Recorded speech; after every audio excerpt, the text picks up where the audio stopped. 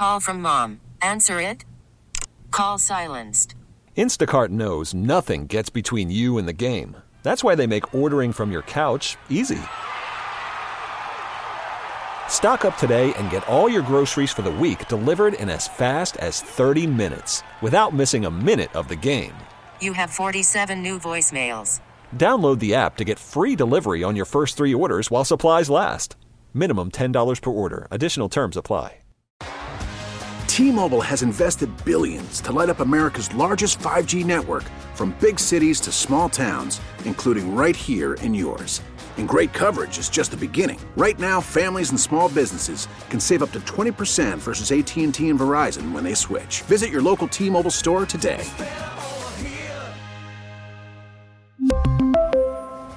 Plan savings with 3 lines of T-Mobile Essentials versus comparable available plans. Plan features and taxes and fees may vary. We get it. Attention spans just aren't what they used to be. Heads in social media and eyes on Netflix. But what do people do with their ears? Well, for one, they're listening to audio. Americans spend 4.4 hours with audio every day. Oh, and you want the proof? Well, you just sat through this ad that's now approaching 30 seconds. What could you say to a potential customer in 30 seconds? Let Odyssey put together a media plan tailor-made for your unique marketing needs. Advertise with Odyssey. Visit ads.odyssey.com. Welcome in here on this leap day. Happy February 29th. Happy Thursday. Glad to have you with us. All right, this news came out mid-afternoon yesterday about the death of Richard Lewis at the age of 75. Sad, and it was a heart attack. He had not been, I guess, in great health recently, but it was a heart attack that ended up ending his life. And, I mean, Richard Lewis is a guy that has just been a staple in comedy for almost as long as I've been around. Did some great stand-up. We'll hear a little bit of it from the early 80s, and was in movies, was part of Mel Brooks's stable for a while, and just did some incredible work. This is from his sort of stand-up heyday. This is from a comic relief appearance, I believe, in 1984 or 85. I'm paranoid about everything in my life. Even at home, on my stationary bike, I have a rear view mirror, which I'm not thrilled about. And sadly, my last shrink, she retired about a week ago. I'm freaked out, and it was sort of a nightmare. She was only 24. I guess I burned her out real fast, and the last session was unbelievable. She set herself on fire. She ran out of the session going, "No mas, no mas." You know? He was just that guy. I mean, he built that character, that totally neurotic stage persona, and did it absolutely brilliantly. Talk about for a second his role on Curb Your Enthusiasm, which is what a lot of people know him for. Well, yeah, and that's, I mean, working with Larry David was kind of the perfect thing for Richard Lewis because, they had very similar styles. Curmudgeon-y. Yeah, and that was, I mean, if you had to kind of pick out a difference between the two, it's that Larry David was just a little bit darker. That Richard Lewis was, I can't believe all of this is happening to me, and Larry David is, I can't believe this happens. So they worked incredibly well together. And, it just if you had to pick people to put together, I mean, Larry David's longtime collaboration with Jerry Seinfeld, of course, made millions of dollars for both of them. But if you had to add people in there, the next person you would add would be Richard Lewis. Larry David was a co-creator of Seinfeld? Yes. Wasn't he? Yeah. Oh, yeah. Definitely. Okay. That's how I got to know Larry David. That's how I knew the name initially. And then I loved Curb Your Enthusiasm. I just thought that was great. And then to learn, he was a co-creator of Seinfeld. This all makes sense now. Yeah. If you ever get a chance, there is Jerry Seinfeld does the comedians in cars getting coffee thing. And, I don't like it, but yeah. Well, he did one with Larry David that is absolutely stellar, where they sit there and eat pancakes and talk about how weird it is that when pancakes get cold, they don't taste good anymore because heat is not a flavor, And that's in that kind of comedy. Again, back to Richard Lewis, is very much in his wheelhouse. Yeah. It's Richard Lewis is one of those. I couldn't have told you. I knew he did stand up. I couldn't tell you what kind. Yeah. I just always knew him and thought fondly of him. And his, the movie role, even though he didn't have a lot to do in Robin Hood Men in Tights, the Mel Brooks movie, he was fantastic in it. He was always fun to watch. He was always interesting to watch. And yeah, sad to see him gone. absolutely, at the age of 75. Coming up later, maybe this hour, maybe next hour, I thought this story was a joke. There is a spinoff that is coming of one of the longest running shows on television. And I thought it was a joke, but it's real, and I'm excited about it. We'll get to that coming up a little bit later this hour. But first up, saw this story here. This is out of the New York Post about what a woman discovered after she's just in her backyard and she lifts up this slab of stone and what she finds. And it was a room. And as a matter of fact, not just a room, it was a room that had been there for a long time. These relics from the 1950s and early 1960s, when people were still building bomb shelters in their backyards. And I mean, she said, like you said, we just moved into the house, had no idea that the shelter was out in their backyard, and then discovered the thing. And like I said, it's extensive. I mean, this is not a chintzy little thing. There's this arched entryway with stairs that go down into it. And she took people via TikTok down into the structure under her backyard and made a video of the entire thing. It's wild. It's also weird what she found in it, because you're right. There are stairs that go down into it, and there are rooms. This has been viewed on TikTok 4 million times. There's a pipe hanging from the ceiling that activates a hidden wall door in a coat closet. They found electricity breaker boxes, old-time gas masks, rusted over candles. Let me scroll up here a little bit. The other stuff that they had found, just all kinds of stuff in there that they were ready for. Yeah. In case they needed it. And that was, you see, this is in Great Britain, and I guess now they have to do the work to try to figure out exactly when this thing was built, because we think of bomb shelters as being late 50s, early 60s, but in Great Britain, air raid shelters were built in the 1940s because of the Blitz, so it could conceivably be that old. Yeah, there were bottles, there were bowls, there were things in it that made me think it had been used. Rat traps were down there, which makes you think it was lived in at one point. Yeah, and I mean, I don't know about making a mother-in-law apartment out of it out in the backyard, but still, you could, I guess, if you wanted to, especially when it was new. It's a little, I mean, it's a basement, effectively. So all of the things you would expect, all the water seeping in through the walls and all of that stuff, that's there. But it started me to wondering, we took a trip down into Alabama at one point to go get a dog. And this is many, many years ago. And if you drive through northern Alabama around Huntsville, that area, you'll see these things out in the backyards. And I'm sure you'll see them in the middle of Kansas as well, where there will just be a little hump in the ground with a door in it. Uh-huh. And I thought, is that what that is? Is that a bomb shelter? And we found out very quickly, no. That's a tornado shelter is what that is. Yeah. But they're the same kinds of things. And I wonder how many of those that we still have that are, that maybe are disused, but still exist all around the area. Because, I mean, when we thought the bomb was going to drop in the late 50s, people spent a lot of money putting those things out there. If you have anything like that, 913-586-7798. We just had a crawl space in our house.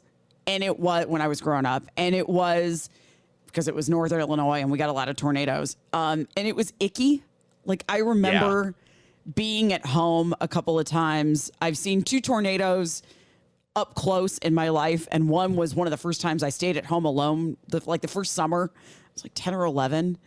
And I can see, we lived out in the country, and so I can see a tornado a mile away. There was still no way I was going in that crawl space. There was just no way. It was just disgusting and weird and gross. Yeah, it's the northeast corner is where you're supposed to go, right? If there's a tornado, like if you go down into the basement, you're supposed to stay in the northeast corner of the room. I didn't even know that. Yeah, I think that's right. I could have it screwed up, but somebody on the text line will tell me if I blew it. But in our house where I grew up, in the northeast corner, in the basement, that happened to be where the tank was for the fuel oil. And so it was this room that had this giant metal door that was on sliders, so it slid open along a track. And that's where we figured, okay, if anything ever happens like that, that's where we'll go, is down into that room. My dad used it he used it as a greenhouse. And then I found out later why he had the greenhouse in the basement, but that's another story for another day. So, it was its own little enclave. You know what I mean? It's like it's in the house, but it's still kind of separate from everything else. So my logic about that, which is probably going to be wrong, is that tornadoes tend to go southwest to northeast. Okay, yeah. Tend to. So is the logic behind that? It's going to be the last thing, like it's going to hit the southwest corner first. The other corner first. So if it falls in, that's where most of the stuff is going to fall. Right, and so you're least likely to be hit by things because somebody tell me if I'm right. Maybe me so good with directions. Randy in Odessa might know. Let's find out. Hello, Randy. Welcome into the program. Hey, how you doing? Good. What do you got? Hey, my grandmother had one of those in her yard when I was a kid. It was a hump of dirt, and you had a door. You walked out in it. Yeah, that's where they stored their canned goods from their garden. And in the wintertime, they'd go down to the pond and cut ice and put it in there. Sure. And they'd have ice through the summer. They weren't originally built for storm shelters. They were like the root cellar.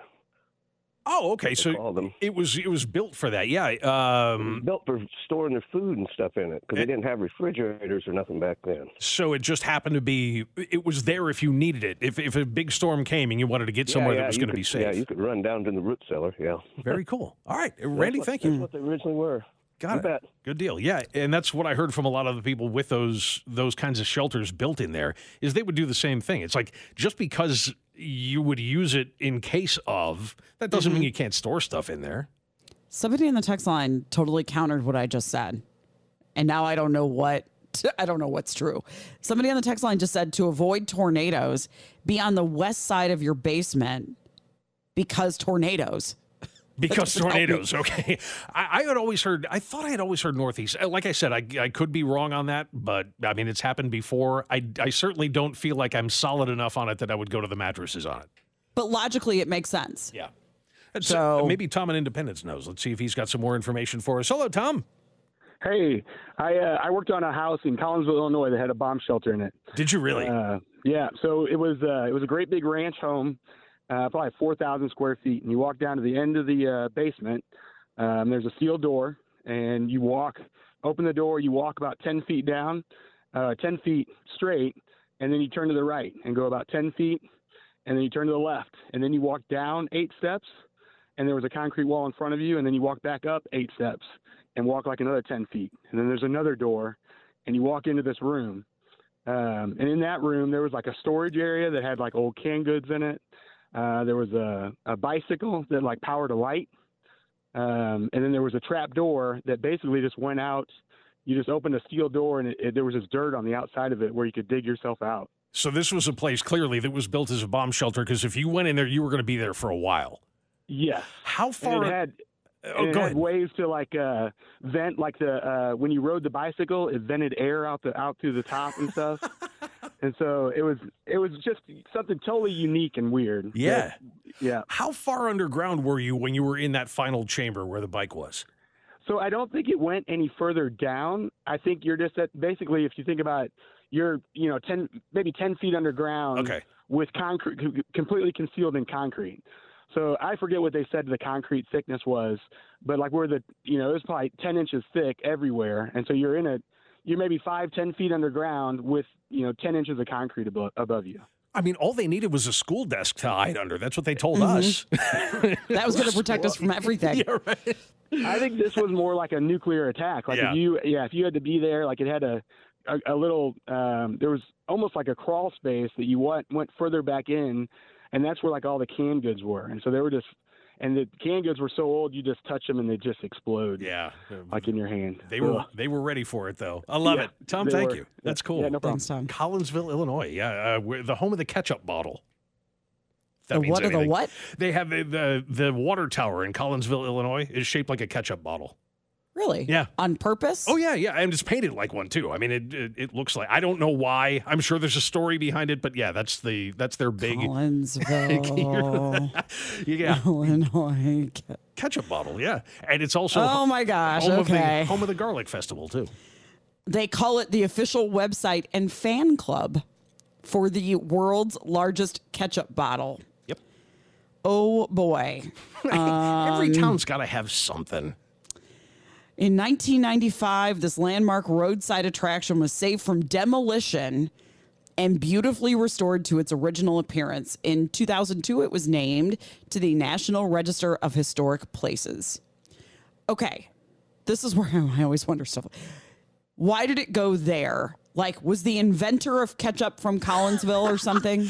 I think the inventor of ketchup was from China, but yeah. Are you serious? Yeah. It was kind of adapted. Heinz did it. Okay. But yeah, whatever his first name was, but yeah, he brought home the recipe from China and then modified it and added some more tomatoes or something like that. But yeah, there may have been like a ketchup bottling company or something like that in Collinsville at one time. I'm sure there's a connection. On the FAQ section of this website, as I now go completely scroll on this, what is the difference between catsup and ketchup? Which is what it says on the Collinsville bottle. It's spelled CATSUP. Yes. And they said there is no difference. Yep. It's just a spelling difference is all. Okay. Huh. All right. I'm going to keep going on this website. We'll move on to some other things. No, one of the questions on here is it really filled with ketchup? Oh, that's great. And the answer is we'll never tell. That's right. No, it's a water tower. But yeah, if you do find out why Collinsville, all this time that I've known it was there, it never occurred to me to ask why it's there. So it has something to do with it's Brooks brand ketchup. Yes. I guess is what the bottle is. And that the Brooks brand is owned by Bird's Eye Foods. Mm-hmm. The product is manufactured in Canada. It must be something with the Brooks brand. Yeah. Like I said, they must have had a bottling company there at some point or something along those lines. Oh, in fact, they did. In fact, I found an old picture of it that looks like it's from about the early 50s, late 40s, that has a Brooks Finer Foods building right next to it. The building's no longer there, but the bottle remains. We get the world's largest ball of twine, and we get Big Brutus, and they get the ketchup bottle. There you go. All right, coming up, we will talk about the story out of Idaho. 10 tries, and they couldn't get it. And now we don't know what goes from here. We'll get to this coming up here in KMBZ. Phone number here, 913-586-7798.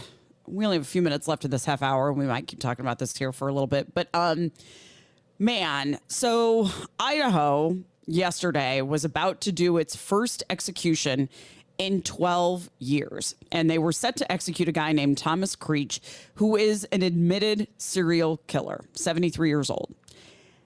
It's odd that they start this in the middle of the day, but they did. And the Supreme Court had ruled against all appeals and said, this is going to go forward. The task of trying to accomplish this execution went on almost a dozen times. Yeah, and it went on for well over an hour. The big deal with this execution, and the reason why they couldn't get it done, and still have not, by the way, is that they couldn't find a vein. They were going to execute him via lethal execution, or lethal injection, rather. And they couldn't get a vein on him anywhere, and they tried a bunch of different parts of his body, and finally they just said nope and called the thing off. Yeah, I have one version that says they tried 8 times. I also heard what you saw. 10. Which is that it was 10. Yep. And I heard, and it's not in the version of the story that I have, but they tried arms. They tried ankles. I mean, think of every major vein that you have in your body, and they tried different body parts. And they had access issues at some point. And other times they encountered a vein quality issue. And at some point, the decision was made to halt the execution. Yeah. And it's a real problem because if you have, I mean, he's 73 years old. So that's one thing. And there are things you can do, by the way, that can make it harder for them to find a vein. So we don't know if he did those too. But in any respect, if you're attempting to give somebody effectively poison to kill them, and they blow a vein. I mean, if you've ever had an IV and had a vein blow, it can be a little bit painful. It's usually not that big a deal. But when you're putting that kind of chemical into somebody's body, it can be a very big deal. And it can cause issues if you're, if what you do to somebody is deemed to be cruel and unusual. That's a big constitutional question. So what do they do now? They don't really know. They don't really know how to proceed now. Idaho allows for firing squad, but they do not have the facilities for that. They're not set up to do that. They said any further attempt at lethal injection would require the state to seek out new chemicals, but it's not clear if they're going to be able to get a hold of those. The question I raised then was, well, can they do what Alabama just did? That's going to require going through some court, and asked if the department could consider using nitrogen gas, which is what Alabama did. They said that would require a change to state law. Yep. Yeah, because normally that is, if you're in a state that does executions at all, it's codified exactly in state law what you can do, and anything else is not allowed unless they add it in legislatively. Can we put a limit on the number of times we try before we stop?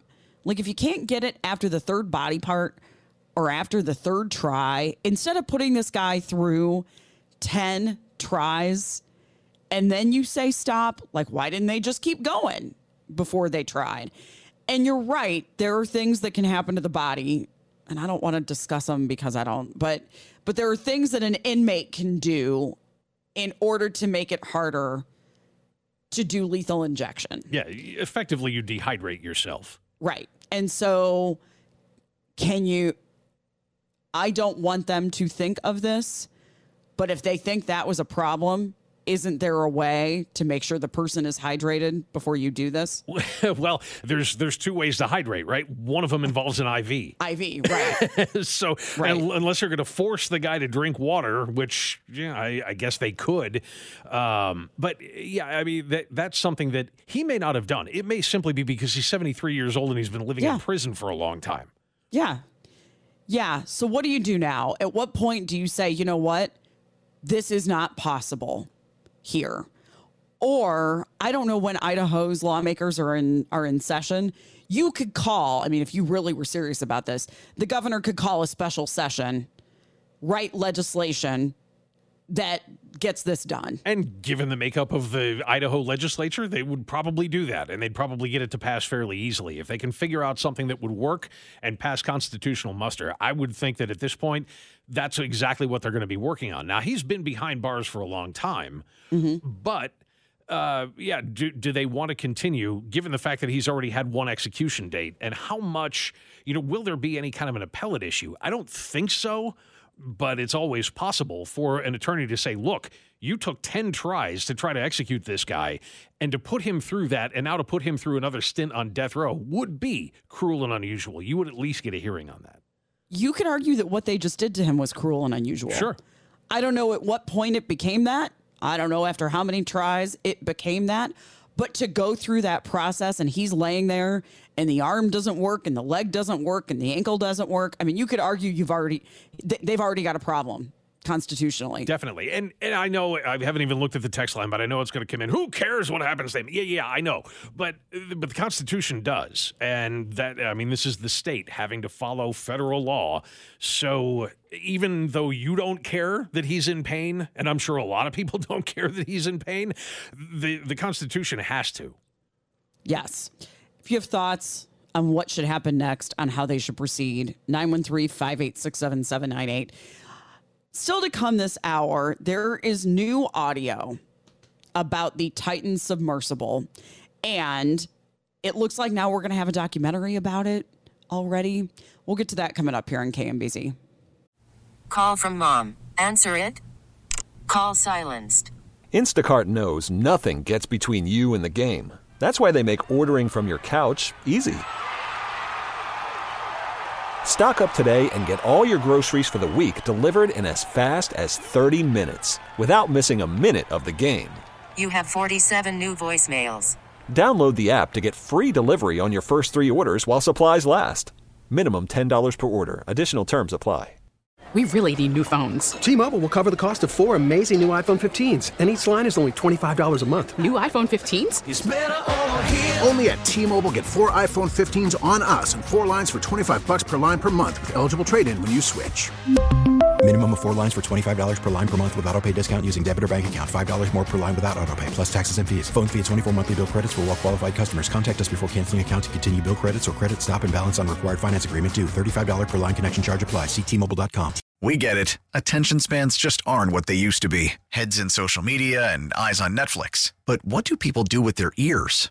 Well, for one, they're listening to audio. Americans spend 4.4 hours with audio every day. Oh, and you want the proof? Well, you just sat through this ad that's now approaching 30 seconds. What could you say to a potential customer in 30 seconds? Let Odyssey put together a media plan tailor-made for your unique marketing needs. Advertise with Odyssey. Visit ads.odyssey.com. Happy Leap Day. Welcome in here on a Thursday. Talk about stories that people are still fascinated by. It is the implosion of the Titan submersible. And we learned yesterday that new audio maybe is out. Yeah, there's a documentary coming up about this, which raises questions, as you alluded to a few minutes ago, as well, that we can get to. But what they're going to do, and even this, it really is a questionable decision on the part of the filmmakers. The people who are making the documentary about the entire Titan submersible thing. And in case you forgot, this is the one that was going down to visit the Titanic last year. And about 3/4 of the way down, it just ceased communications. And then there was this a massive search that went on for days and days and days to try to find out if the people on board were still alive somehow.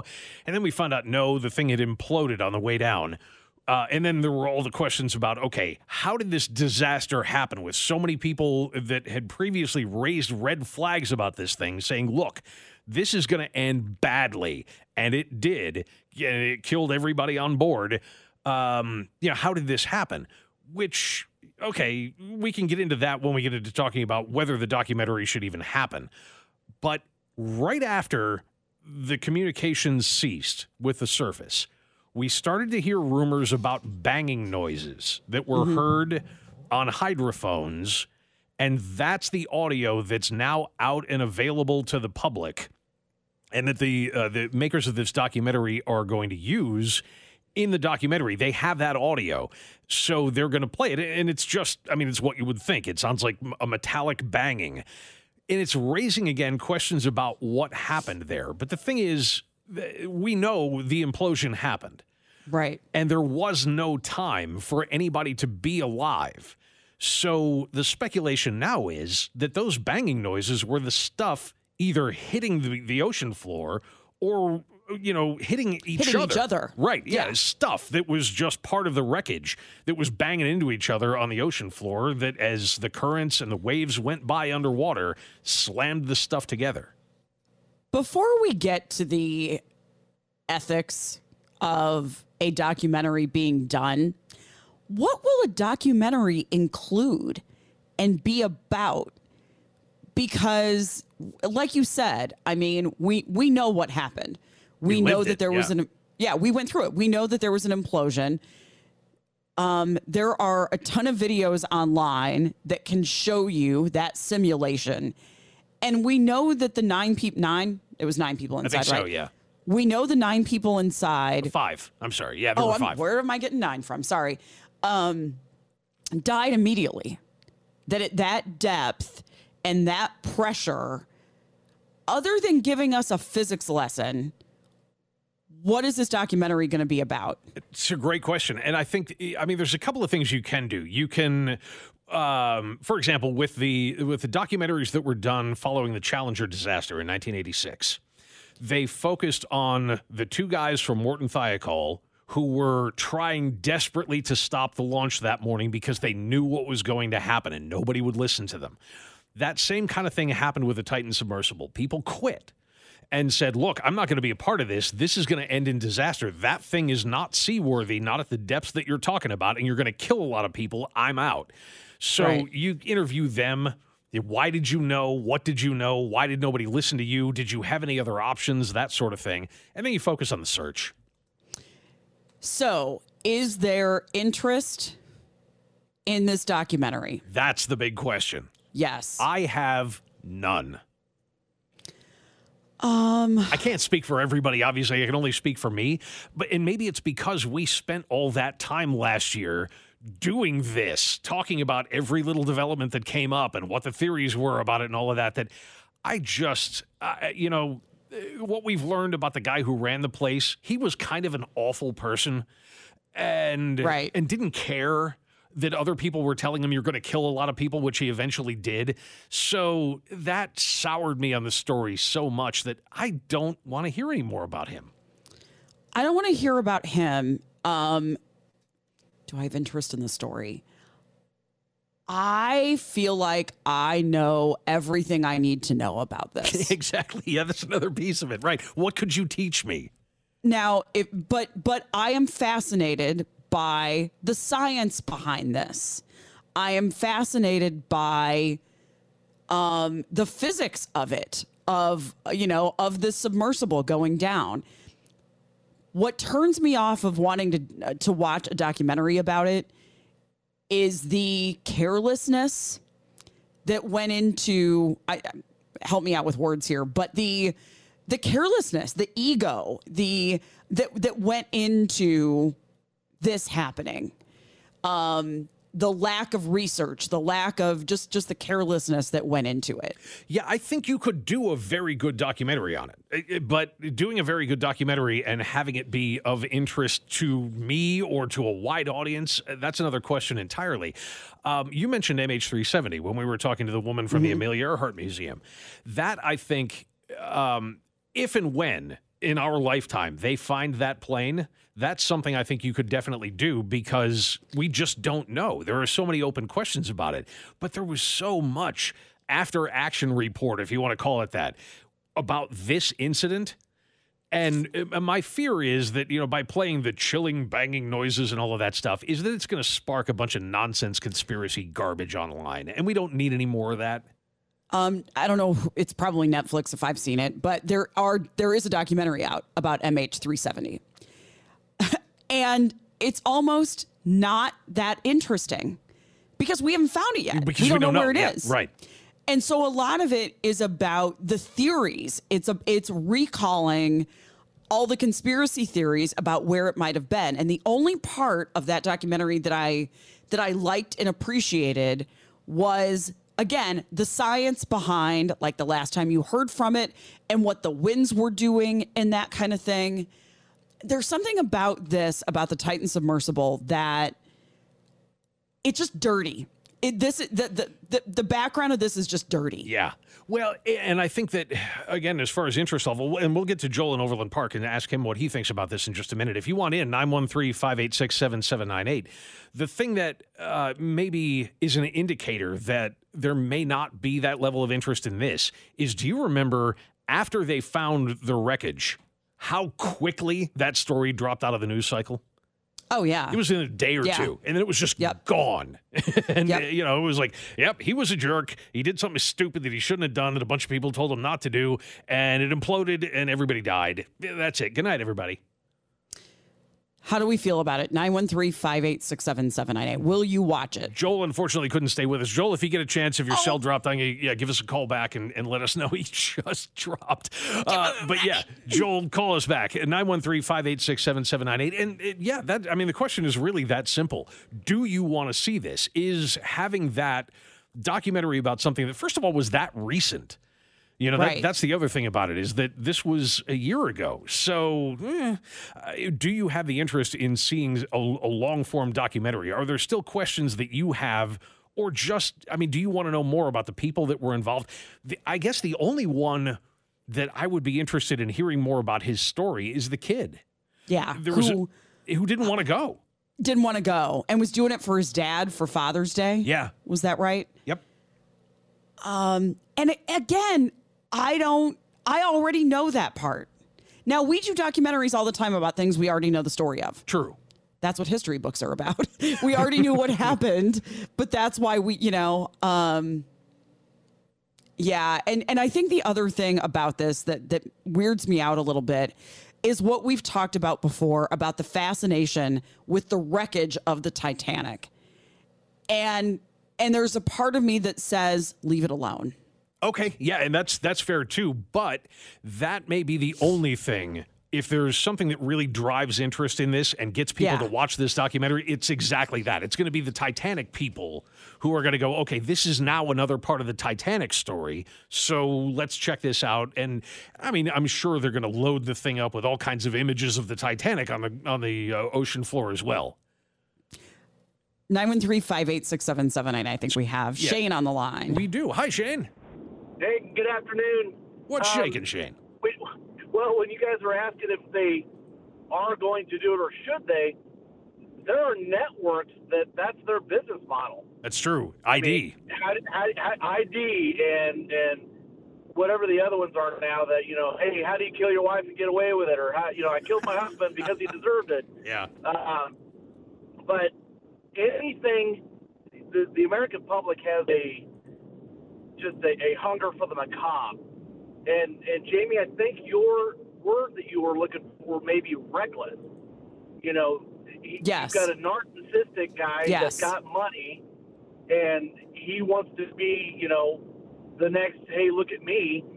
And if you mix that with from what I understand, that maybe he had some suicidal tendencies, he's going to go out, I don't want to say with a blaze of glory because it was underwater, but, yeah. People are going to watch it. Will you? I have an interest. Yeah, I would probably watch it because I'm like Jamie. I'm curious as the science of it. I kind of followed the story of, obviously it was shoved in your face, 24/7. We did the shoving. We were fascinated with it too. We talked about it every day. That's true, yeah.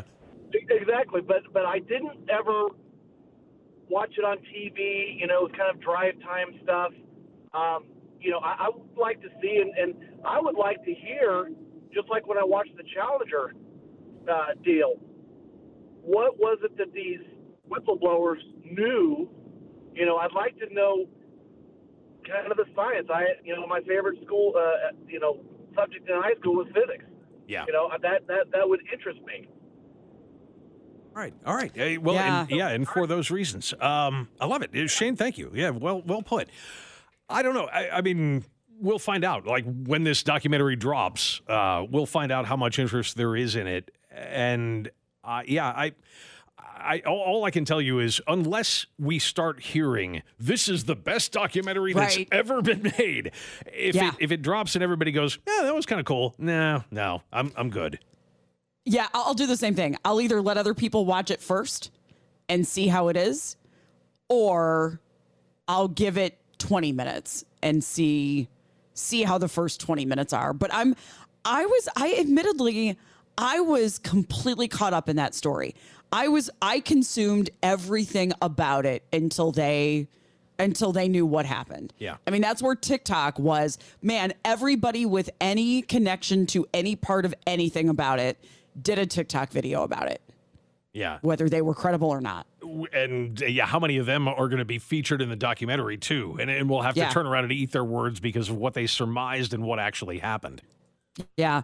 We need to get to a break here. If you want to get in, feel free. We'll get to your calls next on KMBZ. Phone number here, 913-586-7798. Just talking a little bit more about the Titan submersible. If you recall, it imploded. We were completely caught up in it.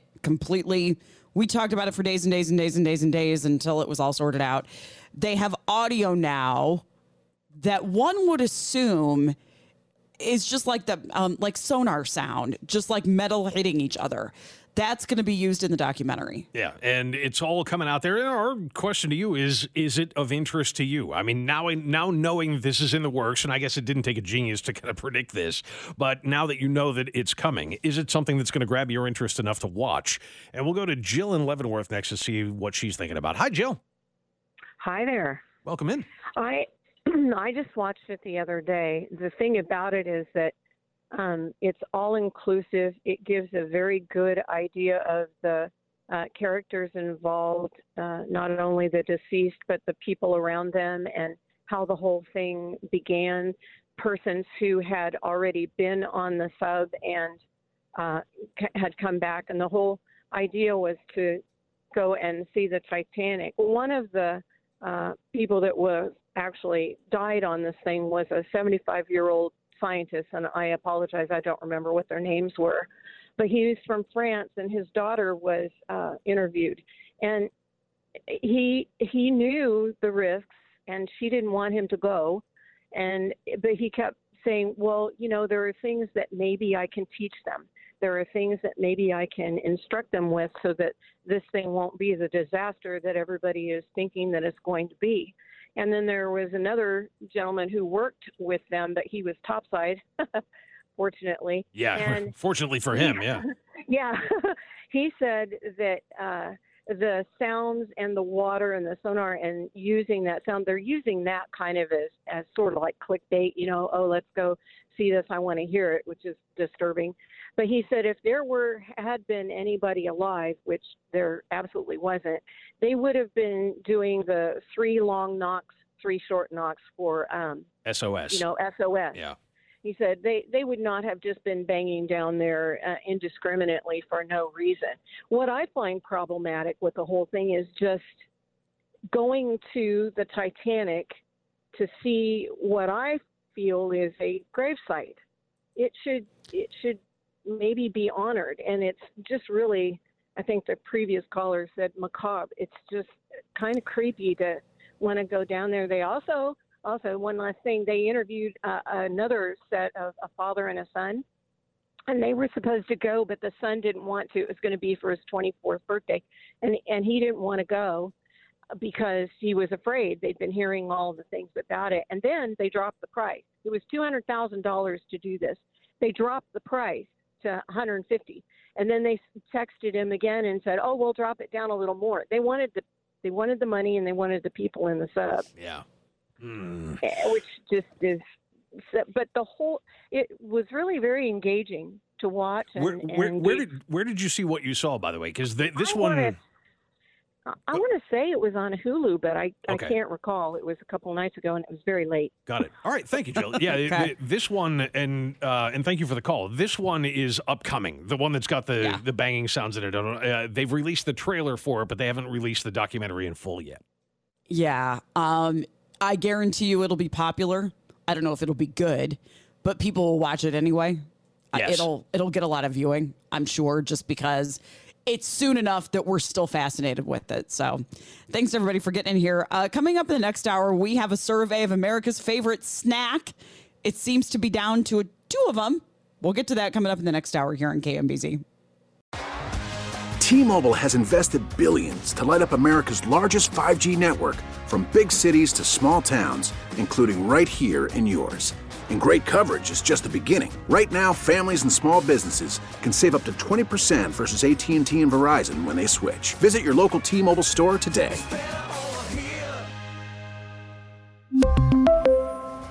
Plan savings with 3 lines of T-Mobile Essentials versus comparable available plans. Plan features and taxes and fees may vary.